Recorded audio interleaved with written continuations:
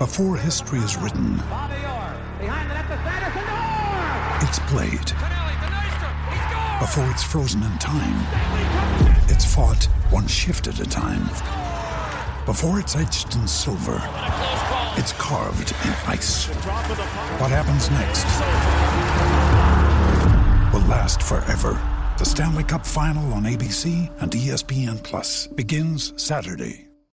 This episode is brought to you by Shopify. Whether you're selling a little or a lot, Shopify helps you do your thing, however you cha-ching. From the launch your online shop stage, all the way to the we just hit 1 million orders stage. No matter what stage you're in, Shopify's there to help you grow. Sign up for a $1 per month trial period at shopify.com/special offer, all lowercase.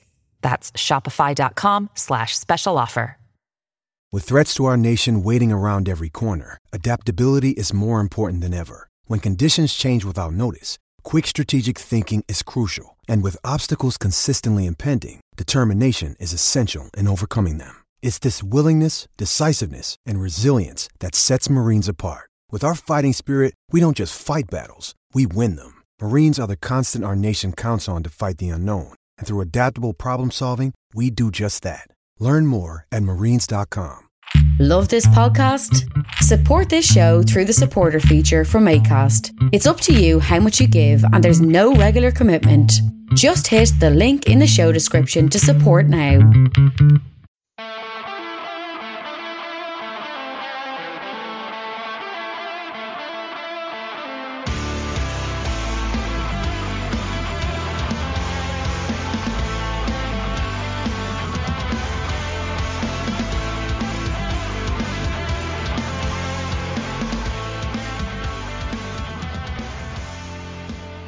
What's good, boys and girls? Two-Footed Podcast on May 19th. It's Thursday. I'm back better than ever. We're brought to you by EPLindex.com and our presenting sponsor, LibertyShield.com. Liberty Shield is a VPN provider. A virtual privacy network allows you to go online, change your location, access things you're geo-blocked from, while also keeping your data safe from the ne'er-do-wells and the scumbags on the interwebs. Check out LibertyShield.com. Use the code EPL25, EPL25 at checkout. There are hardware and software packages. Software package can be downloaded straight to your device. Instant use.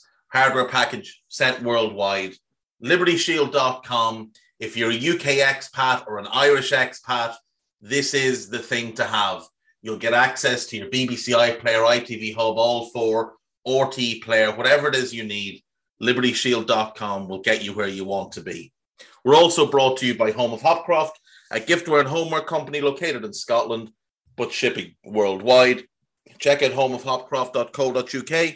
And finally, do check out both the EPL Index and Anfield Index shops, which you can find on Etsy. Use the code EPL10 or RED10 to get 10% off your football merchandising needs. Right, folks, I am back. Hope you're all well. I'm sure you didn't miss me too much.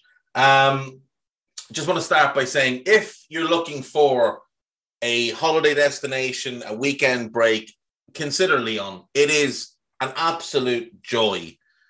From historic monuments to see, the Roman amphitheater is incredible. The basilica is incredible.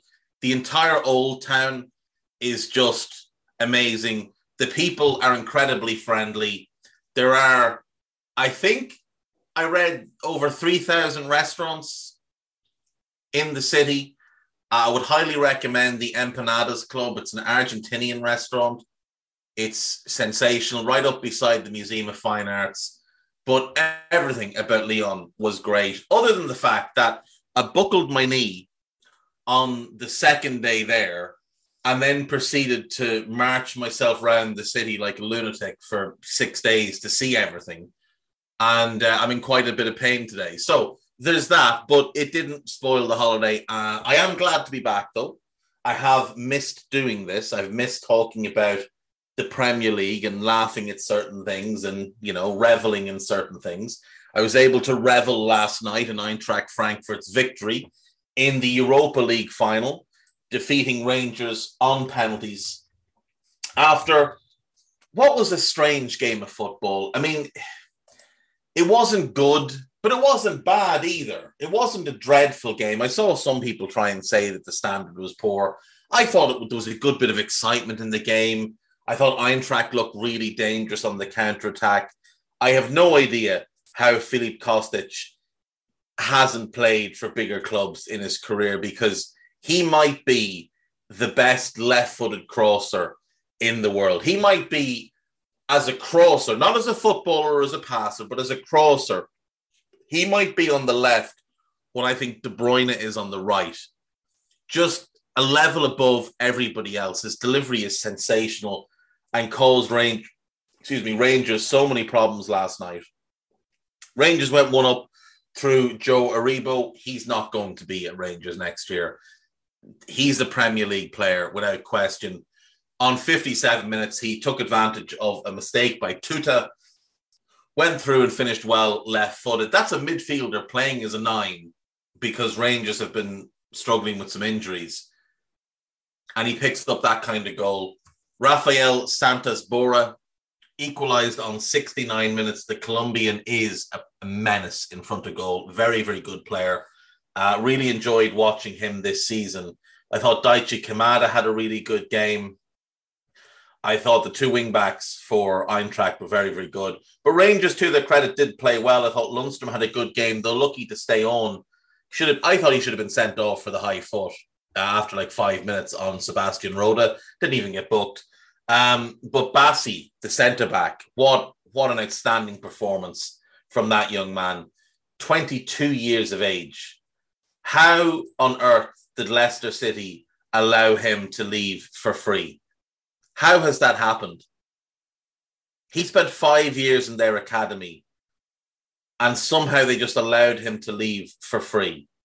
Brendan Rodgers should be called in this morning and asked to answer questions on how that was allowed to happen.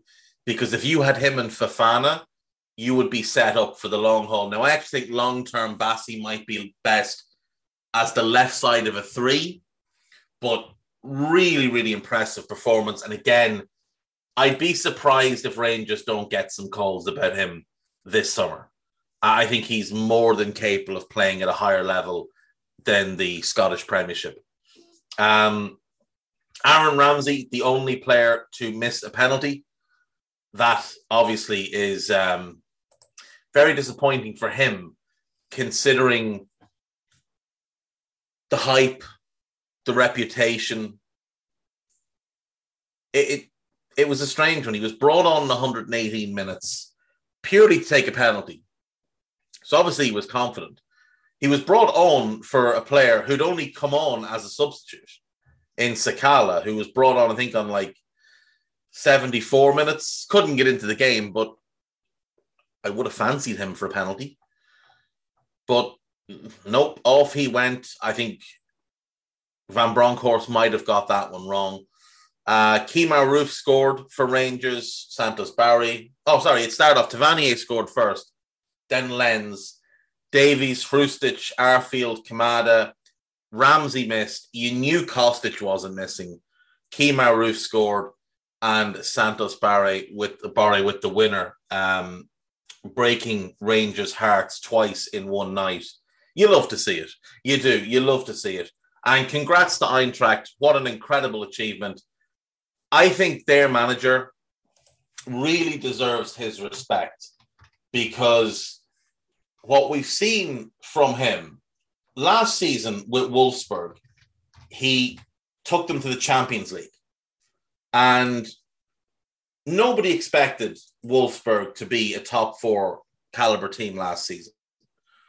Glasner had come in having done a really strong job at LASK in Austria, where he was the only real competition for Salzburg, who just run away with the league every year. But he did a great job at LASK, got the Wolfsburg job, did an outstanding job there. Really, really did. Gets them top 4. And I thought he was mad to leave. I did. I thought he was mad to leave. Went to Frankfurt. This season, the league hasn't been great. I think that's fair to say. The league hasn't been ideal. but they won the Europa League. And when it comes down to it, that's what's really important, is winning silverware. And their fans were incredible last night. They packed their part of the stadium in Seville. They packed the secondary stadium that had to be opened up for them to watch the game. And they packed their home stadium for people who didn't travel to Seville. They made their way there in numbers. They sang their hearts out, unlike the Rangers fans who left immediately after the final whistle and didn't even stay to see the medal presentations. I wouldn't be surprised if there's still Eintracht fans in the stadium right now, just singing, jumping around, completely oblivious to the fact that everybody else has left and gone home. But what a wonderful achievement, and Oliver Glasner deserves immense amounts of credit. This is a club in Eintracht who have had some heartbreaking failures. You know, they lost the European Cup final in 1960. They've flirted between being a good team and a bad team since then. They did win the UEFA Cup back in 1980, I think 1980. And, you know, it's been a long time coming for them to have more success. The last real silverware they won was in 2018. They won the German Cup. But in terms of major silverware, this is it since 1980. One-time Bundesliga champion and now two-time UEFA Cup champion. Nobody can ever take it away from them. Those fans will remember that forever. And after Villarreal last season, it's great to see another club that weren't among those projected to win it. Now, I did say, and I'm going to toot my own horn here, I did say I fancied them to win it when Devon Rangers got through to the final, but I thought they'd win it in normal time because Rangers' away form has been poor in this competition, whereas Eintracht's away form has been really good, and Eintracht end the competition unbeaten. Fantastic. Absolutely fantastic. We do have football tonight. We've got 3 Premier League games.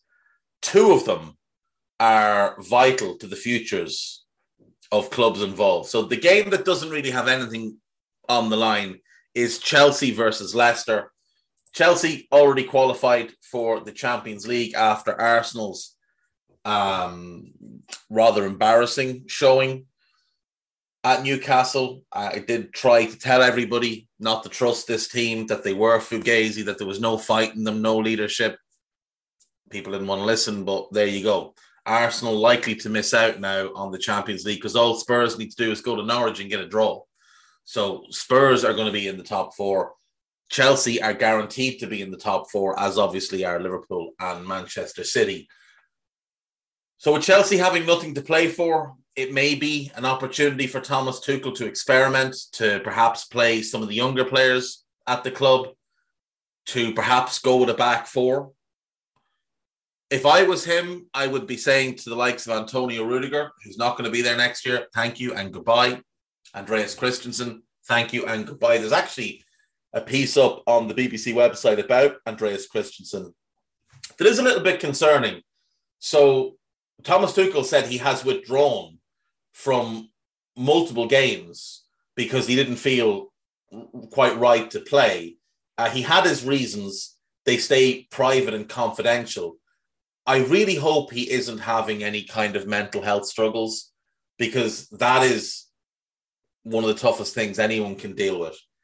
So I do really, really hope that Andreas Christensen is okay. Because that is tough. That is very, very tough. But yeah, I would be saying to him, if you're signed to go elsewhere, fair enough. Thanks. Goodbye. Don't play anybody who's not committed to next season. Don't play anybody who's not in your plans for next season. Use these 2 games to figure out what you have. Use these 2 games to figure out what you're going to need. You should know already, but these will just finalize things for you. They play Leicester, like I said earlier. No, not on this podcast. It was on the Daily Red. Leicester are 9th in the league. Have a chance to jump Wolves and finish 8th, and probably will because they play Southampton on the final day while Wolves play Liverpool rather.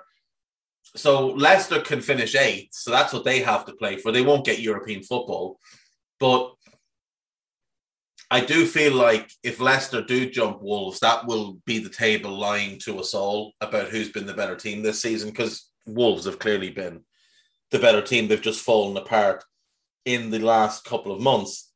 Going into the game, Chelsea have no Hudson-Odoi, no Chilwell. Werner is a doubt. Christensen obviously is a doubt. Kovacic is a doubt. And Kai Havertz is a doubt. So we'll wait and see who plays from those. In terms of Leicester, Ricardo Pereira is a doubt. Mendy should be back. Yuri Tielemans is a doubt. Ryan Bertrand is out. Wilfred Ndidi is out.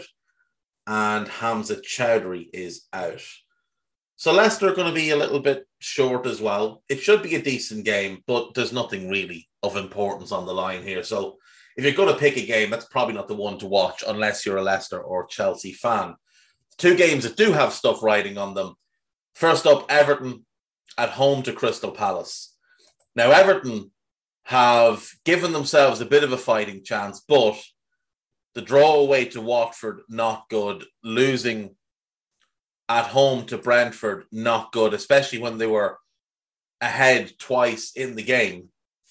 They had 2 players sent off, the lack of discipline, quite poor, especially with the Rondon one. I understand the frustration, but there was nothing in that game that shouldn't have gone the way it did. Everton were complaining afterwards. Lampard loves a good complaint, talking about the referees not giving them decisions. You were given a penalty for what looked a fairly blatant dive. So I don't know what more you would want there. Everton currently 16th. They're a point ahead of Leeds. But Everton's last game is Arsenal. Now, Arsenal have to win that game. They have to go and try and win that game. Forget Spurs. Try and win the game and then worry about what Spurs have done afterwards. Just get your 3 points and worry about Spurs afterwards.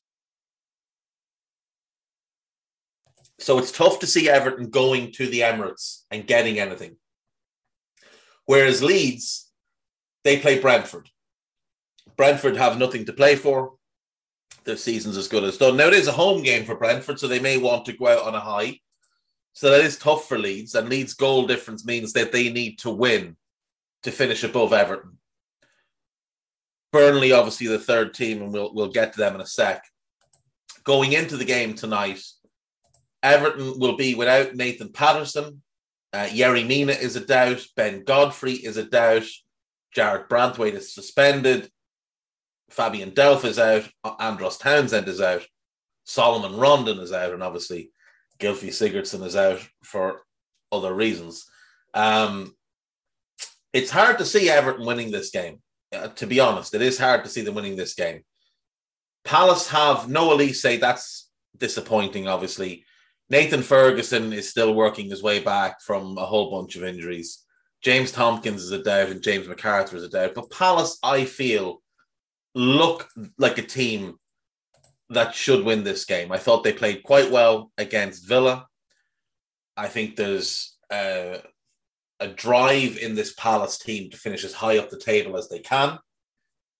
And obviously their last game is against Manchester United. The potential to win both games and finish with over 50 points, it will be 51 points. That would be a big achievement for Palace in this first season under Vieira. So I think Palace can go to Goodison and win the game. If they can get an early goal, I think that crowd really starts to turn against Everton. I think it really starts to turn on the players. They've been borderline now the last couple of weeks. I think if Palace can get an early goal, it can go really, really badly for Everton. Now, look, we may have a situation where Everton lose both of their last games and still stay up because Leeds and or Burnley are just inept. But I still don't know that I fancy Everton to stay up. I think Leeds going to Brentford, I think that's a winnable game for them. I think Burnley have a winnable game on the final day as well, whereas Everton have a much harder game. Everton need to get their points tonight. 1 point isn't enough because it still keeps the situation with Leeds the same. They really do need the 3. But if they can get a point here and then a point at the Emirates, then it won't matter. I'm going to pick a Palace win.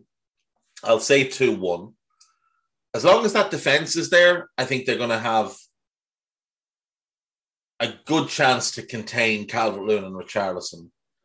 And I think they'll cause Everton problems at the other end of the pitch. I think without Yerry Mina, Mateta could be in business tonight. Eze has looked better and better as the weeks have gone on. I think Zaha is going to want to end the season on a high. Potentially it's his last season at Palace. So, he's going to want to go out with a bit of a bang. I think Vieira will have his boys motivated as well. I think just the sight of Lampard in the other dugout will get Vieira up for this one. So I think Palace win this one. I think the Chelsea-Leicester one ends in a draw. And then the final game is Aston Villa at home to Burnley. Now, these teams met a couple of weeks ago, and Villa ran out very, very comfortable winners. Going into tonight's game, no Konsa, done for the season, done for a while, potentially done until into next season. Leon Bailey is most likely out. Emi Martinez has an issue, so he could miss out. And Courtney Hawes is ruled out. So it's Mings and Chambers at centre-back, potentially the backup goalkeeper, Robin Olsen, and no Bailey to stretch the field with pace. Could make Burnley's job a bit more straightforward, but Burnley have a lot of issues of their own. Peters is out, Vidra's out, Westwood's out, Tarkowski's a doubt, Rodriguez is a doubt, Ben Mee most likely out, and Goodmanson is out. He's done for the season. They're really hoping that Tarkowski and Rodriguez will be back for this one. Really, really hoping for that. But I think Burnley will cause Villa some problems here. I know Villa walloped them a few weeks ago. I'm fully aware that happened. But I do just feel like Burnley will get something. I'm going to go with a 1-1 draw. I just feel like Burnley, they're a little bit like The Walking Dead. They just keep dragging themselves along. I think they're going to stay up. I think it's one of Leeds or Everton that go down. But if Everton lose tonight and Burnley get the draw, we go into the final day. Everton 36 points away to Arsenal. Leeds 35 points away to Brentford. Burnley 35 points at home to Newcastle. Burnley have a better goal difference than Everton. So a draw would keep them up if Everton lose. Leeds would need to win. I want to see drama on the final day. We're getting drama at the top, Liverpool City. We're getting that drama. We're getting drama for fourth. It's minimal drama because, look, if Tottenham don't get a point at Norwich, just liquidate the whole club. Give Kane and Son and all the good players free transfers. Let them go wherever they want. And then take the bad players and put them in, I don't know, Division 3 or somewhere. Just get rid of them. Let Conte leave. Burn the stadium down. Just be done with it. Because if you can't get a point at Norwich, who are already down and have nothing to play for, I mean, what's the point? So there's a little bit of drama there, not a whole lot. And we do have a little bit of drama for sixth as well, because United go to Palace, West Ham go to Brighton. If West Ham win and United fail to win, West Ham will get sixth in Europa League and United will get seventh and Conference League, which would just really be the icing on the cake for what this United season has been. So I'm going Leicester to draw with Chelsea, Palace to beat Everton, Burnley to draw with Villa. That's my predictions for tonight. No doubt they'll all be wrong, but sure, we can laugh about it tomorrow. And then tomorrow myself and Guy will be discussing the last weekend of this Premier League season. It's hard to believe this season is basically over. It really is. This season has flown by. And that's 2 seasons now we'll have covered here on the Two Footed podcast. We'll take a break there. And when we come back, we've got gossip. There's only a couple of questions because obviously I've been away, and so I didn't ask for any, but there are a few there that we'll get into. And we'll be done nice and early today because, you want to ease yourself back in holiday mode. Thankfully, the Irish weather is, appalling. So, that's made things nice and easy for me. But I'll see you in a sec.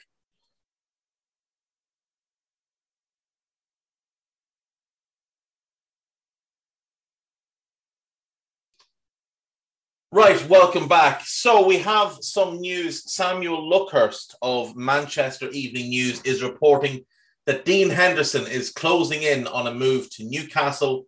Luckhurst understands Ben Henderson travelled to Newcastle for talks yesterday. Looks like that could be a loan with the obligation to buy, which I think could be a good deal for everybody, depending on what the final purchase price would be. Henderson is too good to sit on the bench for United. He's probably not quite good enough to start for a club like United with Champions League ambitions, but I think he's the best English goalkeeper around. I think it's him and Nick Pope. I'd probably lean towards him just with his age, been that bit younger. So it could be a very, very good buy for Newcastle. Now, you'd wonder what it means for Dubravka, who's been really good the second half of the season. Will he be happy to be a number 2? Potentially. I'd imagine it means Freddie Woodman will be off. And I think there'll be a number of clubs interested in him. I could see Crystal Palace having a strong interest in him as they look for a successor for Gaeta, and having Woodman and Jack Butland would give them, I think, a strong goalkeeping situation moving forward. His loan to Bournemouth has not been a success. It was, as I suggested at the time, a complete waste of time because Mark Travers has just been in excellent form. So there was no real reason for Bournemouth to sign him other than Scott Parker just having more money to spend than anybody else. But yeah, Dean Henderson to Newcastle looks like it is a goer. Guy tells me Middlesbrough will be after all the goalkeepers. Perhaps Middlesbrough would be well sorted to look after Carl Darlow, because he's likely going to leave Newcastle as well. He's a very good goalkeeper. He'd be a huge upgrade for Newcastle or for Middlesbrough. And he might be happy to stay in the area. So maybe that's what Borough could do. Right, we have a couple of questions here somewhere. Let me find them. Right, AMK 2889. Liverpool have just completed this is a hypothetical situation, obviously. Liverpool have just completed the signing of Tchouaméni. We're now faced with the possible signings of Sandro Tonali and Rafael Leao from Milan in exchange for Jordan Henderson, Sadio Mane, and Naby Keita. Do you make that transfer? I love Rafael Leao. I think he is spectacularly talented, but I'm not a huge Sandro Tonali fan. Now, if it's Ismail Bennacer and Rafael Leao, then I do that deal. And while people will say, but Sadio's better than Leao, yes, at the minute he is, but Sadio has 1 year left in his contract and potentially could leave for free. And Naby and Bennacer are about even, but Naby has 1 year left on his contract and could leave for free. I think I would do the deal for Bennacer and Leao, but not for Tonali and Leao. Not for Tonali and Leao. No, I wouldn't do that. Owen Hurley. Assuming Milner, Nat Phillips, Reece Williams, Ox, Taki and Origi leave this summer, we could be looking at a bit more activity than normal this year. Carvalho is done. And it looks like we're in for Vieira. That's Fabio Vieira from Porto and Tchouaméni from Monaco. But if we wanted a Robbo-style diamond in the rough, is there any 2 or 3 players in the relegation positions who you would think could come in and raise the level of the squad? So there are a couple. There genuinely are a couple. Now, it looks like Liverpool are going to sign Calvin Ramsey, the young right back from Aberdeen. But Max Aarons from Norwich would be a really good signing.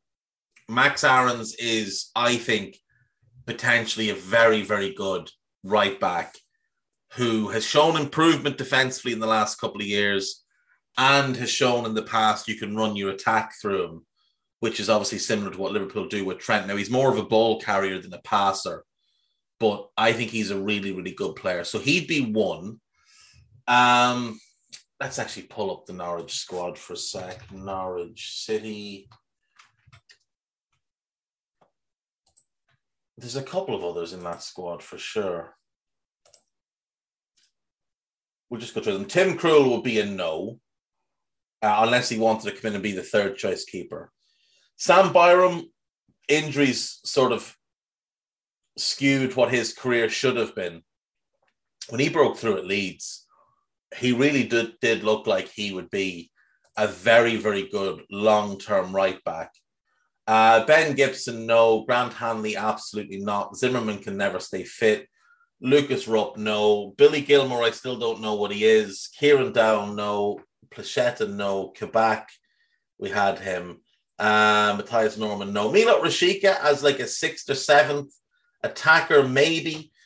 Christos Solis, the young Greek winger, I would take him. I would take a flyer on him. Now, I don't think you'll get him because Norwich only bought him last summer and they bought him for the long haul on a 5-year deal. So they'll be happy enough to go down and bring him with them.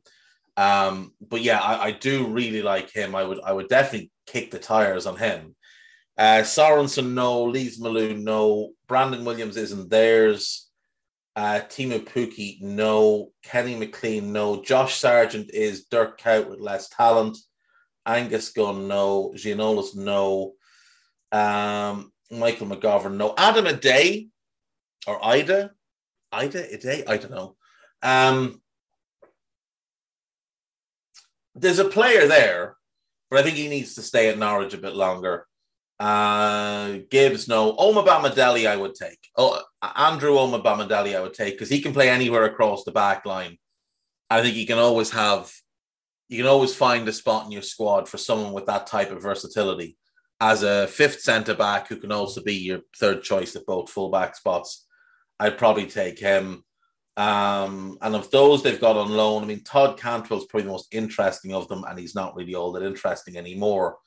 So I would say from Norwich, Max Aarons, Christos Solis, and Andrew Oma Bamidele are the ones I would look at. Moving on then to Watford. Watford have a couple. Now, the obvious ones are obviously the attackers, but we'll do the same thing. We'll run through their squad and see what they have on offer.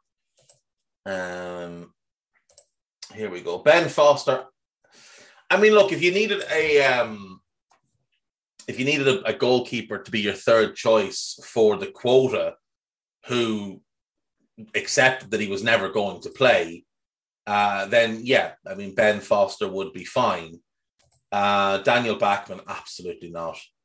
Rob Elliott, no. Ngakia, no. Danny Rose, definitely not. Troost-Ekong, Messina, and Kolo, no. Kamara, I think he's been quite good, but it'd be a no. Craig Cathcart, absolutely not. Kiko Femeni, no. Samir, no. Kabasele, definitely not. Serralta, there's talent there, but the poor lad can't stay fit. James Morris, I don't know enough about. Thibaut, no. Loses a poor man's version of Bennister that I mentioned earlier, so no. Cleverly, definitely not. This midfield is tragic. Ken Sema, Dan Gosling, Osam Tufan, who they sent away, and yet still would have had to buy if they stayed up. Baffling deal. Musa Sissoko, no. Kuka, no. Kayembe, they don't even want him. Conte, don't know enough about. Josh King, no. Ashley Fletcher, no. Samuel Kalu, there's talent there, but he needs time. Cucho Hernandez, I would consider. As a backup left winger, he is someone I would consider. I think there's real talent there. So he's someone I definitely would consider. Emmanuel Dennis, I would say yes. Ismail Assar, I would say yes. But the one I would really want from Watford is João Pedro. I think he is super talented. And I think he's the type that could come in and replace Origi and be molded as the Firmino successor, as that false nine type. I think he's really, really good, genuinely. Him and Hernandez would probably be my top two on the list because I think Sarr and Dennis would have higher demands in terms of wages and playing time. And I think the fees would be a little bit more. But those two, Hernandez and João Pedro, would be the two that I would want personally. Burnley. Nick Pope, I mean, he's a very good goalkeeper, but not for Liverpool. Matt Loughton, no. Charlie Taylor is not a bad left back at all. He's quite good, but no, we have two better. Cork, no. Tarkowski, no. Ben Mee, no. Goodmanson, no. Brownhill, no. Weghorst. As the plan B striker, if he was cheap, maybe. Ashley Barnes, definitely not. Dwight McNeil, I would take. I would take Dwight McNeil. I think he can play in a multitude of positions in Liverpool's 4-3-3. I think he could be a left back. I think he could play left side of the midfield. I think he could play right side of the midfield as well. And I really like him. I think Dwight McNeil has lots and lots of talent. So I would take Dwight McNeil. Wayne Hennessy, no. Connor Roberts, no. Dale Stevens, no. Aaron Lennon, absolutely not. Westwood, Rodriguez, no. Max Cornet, I would take. No question. As a backup to Salah, yeah, no problem. Definitely take him. Nathan Collins, I really like, but he's not really suited to how Liverpool play, and he needs to play more regularly. So I hope he stays at Burnley. There are some rumours doing the rounds. Now, I would take them with a pinch of salt because, well, largely because Burnley don't know who the manager is going to be next year. But there are some rumours doing the rounds that Burnley are potentially going to sign a couple more Irish centre-backs. Luke McNally of Oxford is one. And the other one is the kid at Cardiff, whose name is escaping me, was at Arsenal. Christ, that is annoying. What's his name? Mark McGuinness. Both of them being linked to Burnley. That would give Burnley three big, brutish Irish centre-backs. Mark McGuinness is born in England, but he plays for the Irish under-21 team. The three of them in rotation would be pretty strong. But anyway, I think he needs to stay there. Peters, no. Norris, no. Bars, and there's nobody else in that squad. That is just what that is. Leeds United, we know who we would want. Rafinha would be one, and Calvin Phillips would be the other. But let's go through the rest. Meslier, talented without question. So you'd take him potentially as a backup if Kelleher was leaving. The same thing for Christopher Claassen, who's also very talented. Ayling, definitely not. Firpo, no. Koch, no. Cooper, no. Llorente is very good. He just can't stay fit. And he's not a Liverpool type of centre-back. Pascal Struijk, I would take, without doubt. Leo Hjeld, I would take, without doubt. Cresswell and Drema, very talented, but no. Forshaw, no. Rafinha, obvious, yes. Dallas, no. James, no. Harrison, no. Calvin Phillips, obvious, yes. Lewis Bate, yes. Somerville, yes. McKinstry, I don't know enough about. Glish, no. McCarran, no. Shackleton, no. Jack Jenkins, yes. Bamford, no. Roberts, no. Rodrigo, definitely not. Sam Greenwood, maybe. But Joe Gelhardt, absolutely. Absolutely would take Joe Gelhardt. Liverpool lad would be coming home, and I think he is massively gifted. Massively gifted. Can play anywhere in the front three. I would definitely take Joe Gelhardt. Gelhardt Struijk. Those would be the two diamonds in the rough. And then obviously Rafinha and Harrison are the two kind of big ticket items there. Everton aren't going to sell anyone to Liverpool, but we might as well go through the squad while we're doing this and see who's worth taking. Pickford is a definite no. John Joe Kenny's a no. Nathan Patterson is a yes. I would take him. Holgate, no. Michael Keane, no. Allan as a backup to Fabinho, maybe, if he was free. Richarlison, no. He's just his person. The guy's a prick, so no. Fabian Delph, no. Calvert-Lewin, yeah, I probably would. It would have to be cheap. I wouldn't pay what Everton will want for him. Demarai Gray, squad player, fine. Yerry Mina, if he could stay fit, yeah, but he can't, so no. Townsend, no. Begovic, no. Doucouré, no. Iwobi, no. Michaelenko, no. Gomez, no. Ben Godfrey, yeah, but I'd be developing him as a holding midfielder, not as a centre-back. Seamus Coleman, no. Anthony Gordon, definitely not. Gbamin, no. Tom Davies, no. Cenk Tosun, no. Lonergan, no. Branthwaite, no.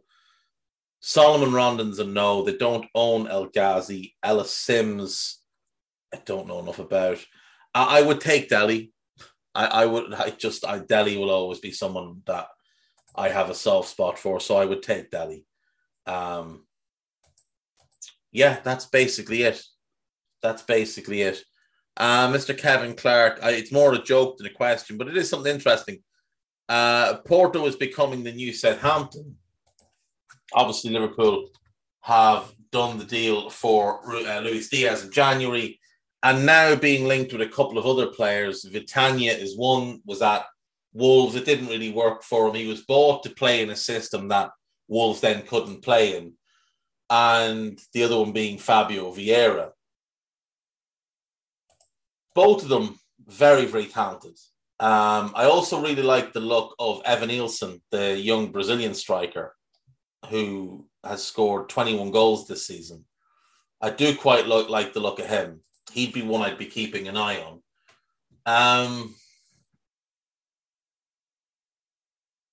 And that's probably it. At the minute, those three. Now, I think Vitania needs at least another year because don't get me wrong, he's having a very good season, but it's only really been since about mid-November. So I want to see more of it over a full year. And then Fabio Vieira, again, super talented, but again, I need to see more because this is really his first season as a regular first-team starter. But he has had a magnificent year. There's no doubting the talent. As there's no doubting the talent of Vitania. Be doubting that little mustache of his now. But yeah, I mean, Porto always recruit well. That's the thing that Porto have made their bones on, is recruiting well, developing well, and then selling it at good profit. Vieira makes the most sense of anyone there. Now, on the Daily Red pod, I think it was a few weeks back, I said that Lovro Mayer of Rennes is a player I would love Liverpool to sign, because if you look at Liverpool's midfield, at the moment, you can sort of, Fabinho's the starting holding midfielder. Henderson's best role is as a backup holding midfielder. Naby and Thiago are better on the left. Harvey Elliott was starting on the right before his ankle injury. And if you wanted, a more mature, older version of him, so you'd have two similar players in that role. They'll play the role differently, but they're similar in that the geometry of the team doesn't need to change. It would make sense, I said, to go and buy Lovro Mayer. Fabio Vieira would fit in there as well. Now, I would prefer Mayer to Vieira. I think he's a better player. He is a couple of years older. I think Lovro is just outstanding. I think he's ready. I'm not sure Vieira is ready to come to a club like Liverpool, but maybe he is. Like he is 22. He's not a child. He's 21, so he'll be 22 in a week and a half. He's not a kid. But I would still be hesitant on that one. Look, if the deal can be done at a good price, then you take it. If you can get him for 18 to 20 million, you probably do take it. But part of me thinks him and Vitinha should stay at Porto and just continue to develop for another year. I think it's best for Porto as well because they'll get bigger fees next year. Porto's always an interesting club to look for talent at. But so is Benfica, so is Sporting. Braga always pop up with one or two. I mean, David Carmo's there at the minute. He'd be certainly one I'd look at.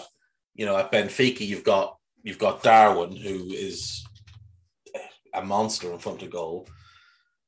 And then at Sporting, you've got the two centre-backs who I think are big, big talents. You've got Quaresma, who I think has real potential to be something special.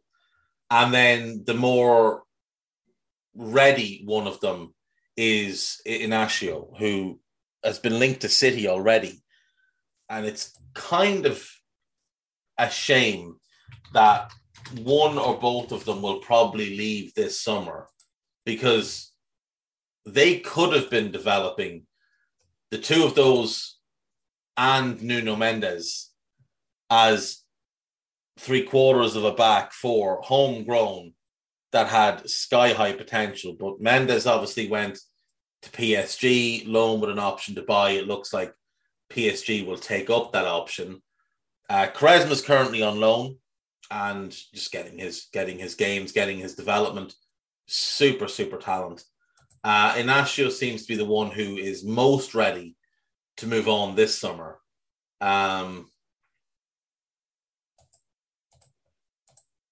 had Thiago Tomas as well in that team.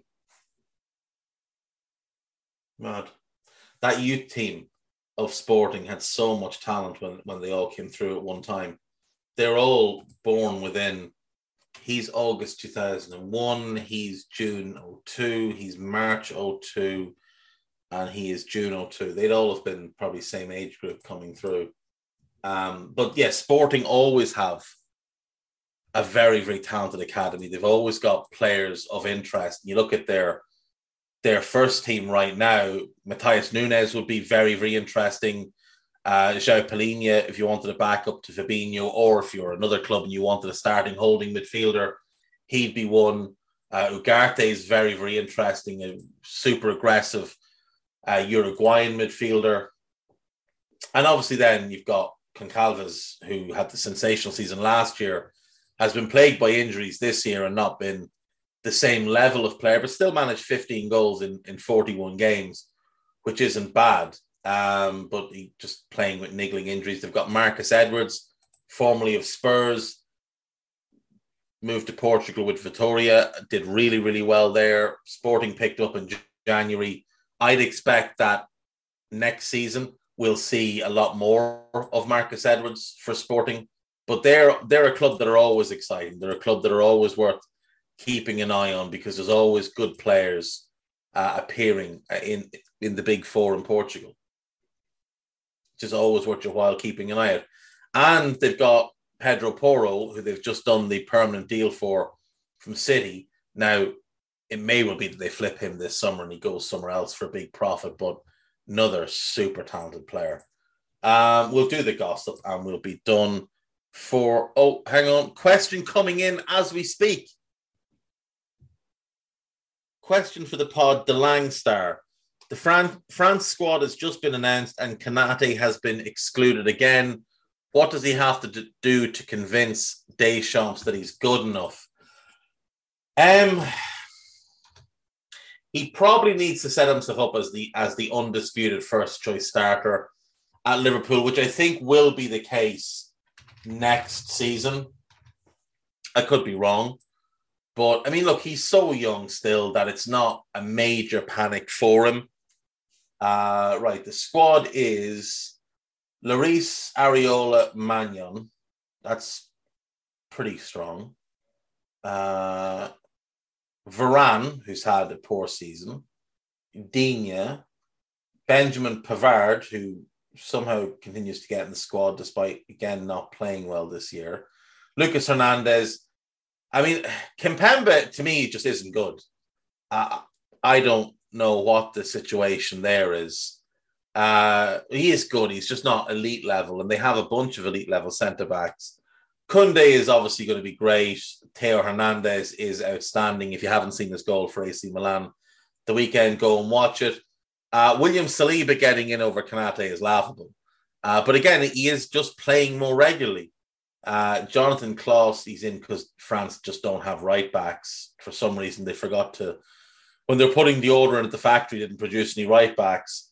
Let's see, we've got Kante, Rabiot, Tchouameni, Guendouzi. Well done, Arsenal, by the way. Well done. 7 million, I think you're getting for him. Great deal. Boubacar Kamara getting his first call up. That's good news. And then the forwards, you've got Griezmann, you've got Benzema, you've got Mbappe. Mbappe has 54 caps already. Kingsley Coman, Wissam Ben Yedder, Moussa Diaby, and Christopher Nkunku. No Ousmane Dembele is a surprise, but good to see Diaby and Nkunku there, two super talented players. No Pogba, he's injured. No Upamecano. Thought Kurt Zouma might have made it. He's had a pretty good season. Leo Dubois should be in a right back over Jonathan Klaus personally, but it is what it is. I think Konate just needs to play more regularly at Liverpool. That's basically what it comes down to, and I think we'll see more of it next season. Right, on to the gossip, and we will get done for the day. Manchester City are interested in signing Calvin Phillips as they look to replace Fernandinho. Calvin Phillips is a weird fit for City, but look, he's not going to join City because he's not going to be willing to play the kind of role that they want for him, which is to be the Fernandinho type of backup to Rodri. So I would say probably not, is the truth there. Paris Saint-Germain are getting ready to move for Sadio Mane. I mean, offer, and I'm sure it'll be considered, but it's going to cost you 70 million. But you're in a situation where Mbappe is leaving, and you probably need to make that statement signing. And Sadio Mane is a statement signing. Manchester United have told Barcelona they will not blow their budget on a 70 million deal for Frenkie de Jong. United not blowing their budget. Well, there's a first time for everything. Ten Hag has added Lisandro Martinez to the list of players he wants to bring to Old Trafford this summer. If you're playing a back three, Martinez is ideal in the Premier League. I think Spurs should be in for him. I think he'd be ideal on the left side of a Conte back three. In what will most likely be a back four for United, he would get targeted because he's 5'10", and teams would just put a big fella on him and lump the ball at him. And as aggressive and as good as he is, he would struggle. United are also interested in Sergei Milinkovic-Savic. That is just something that comes up every single year and nothing ever comes from it. PSG and Juventus remain in the hunt for Paul Pogba. No one cares. Just go away at this point, Pogba. Chelsea want to sign Alessio Romagnoli this summer on a free transfer. That wouldn't surprise me. That wouldn't surprise me at all. He is not very good, though. Like, he's decent, but he never developed properly. The player he was at Roma when he was 18 is better than the player he is now. He had a couple of good seasons at Milan, but no. Arsenal's Ivory Coast winger Nicolas Pepe is frustrated at his lack of game time and could push for move away. Arsenal will be taking a substantial loss on Nicolas Pepe. Leicester are set to inquire about Brighton's 50 million rated Spain goalkeeper Robert Sanchez. 50 million for Robert Sanchez. Behave yourself. The Telegraph making things up as they go along. But no, look, you can do better. He's not it. He's not it. Arsenal are expected to bid 35 million for Gabriel Jesus, who is set to leave City following Erling Haaland's arrival. It's from Chris Wheatley, so the man knows his stuff. So that and the Pepe stuff is correct. Arsenal Chiefs are holding talks over whether to sell Brazilian defender Gabriel this summer. He is, by a substantial margin, their best central defender. So that would be very, very stupid. England midfielder Conor Gallagher and Albania forward Armando Broja will return to Chelsea when their respective loans end. Thomas Tuchel said they'll come back and be part of pre-season and the decisions be made. That's all he said. So there's nothing really to write home about there. But, you know, the spoofer with the catchphrase has to get his tweets out to get his interactions. Chelsea have put plans in place to sign Sevilla's France centre-back, Jules Koundé. You can't take this too seriously because the journalist who wrote has no credibility. Chelsea also plan to open talks with Ousmane Dembele. No.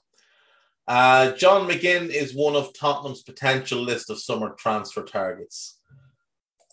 Really? I would have doubts. It is Mike McGrath. I would still have doubts. I would still have strong doubts. I think that might be coming from John McGinn's agent, trying to secure him a new contract, rather, because John McGinn is not good enough to play for a top 4 team. That's just what it is. John McGinn is a decent mid-table player, but he's not good enough to play for a top club. Last contract was signed in 2020. It does run till 2025, but I reckon he's looking for more money. Southampton have put 2 Manchester City Academy graduates on their shortlist for this summer. England under-19 striker Liam Delap and Republic of Ireland goalkeeper Gavin Basunu. So first of all, Gavin Basunu is not a Manchester City Academy graduate. He was playing first-team football for Shamrock Rovers when City signed him. So he's not an Academy graduate. So stick that in your pipe and smoke it. Fulham's Zambo Anguissa will remain at Napoli next season. Napoli have announced that they have completed the signing of Zambo for 15 million, which is an immense bargain. And him and Fabian Ruiz together are really, really good. Manchester United's under-23 boss Neil Wood is in talks with Salford City to become their new manager. Jesus wept. Gary Neville talks out of both sides of his mouth, that lad, doesn't he? We'll leave it there for today, folks. Thank you, as always, for listening. I will see you tomorrow. Goodbye.